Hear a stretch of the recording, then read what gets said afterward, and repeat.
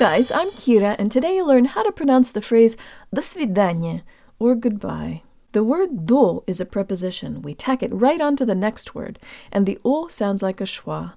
Let's say it with good Russian default mouth position. Jaw slightly forward, tip of the tongue behind the bottom teeth, lips rounded and protruded.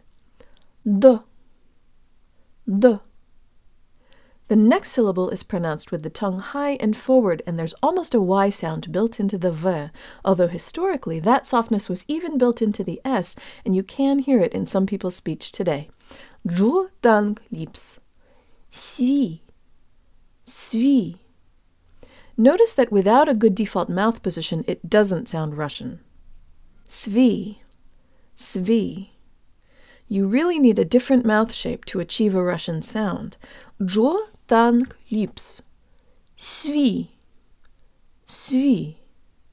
The next syllable is stressed, so the A gets a full A sound. Jo dank liebs. Da. Da. The next syllable is pronounced with the tongue high and forward, and there's a hint of a Y sound in the N. And the last letter is a syllable on its own, but because it's de-emphasized, a schwa vowel is present. Jo dank liebs. Nie. Nie. Let's put it all together.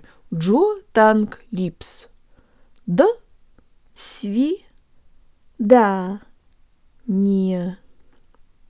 До свидания. До свидания. До свидания. До свидания. That's it, guys.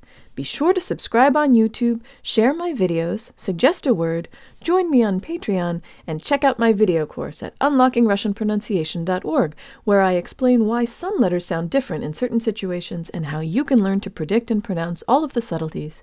And if you teach Russian and you like my videos, please consider tagging me on Instagram so your students can see them too. Счастливо!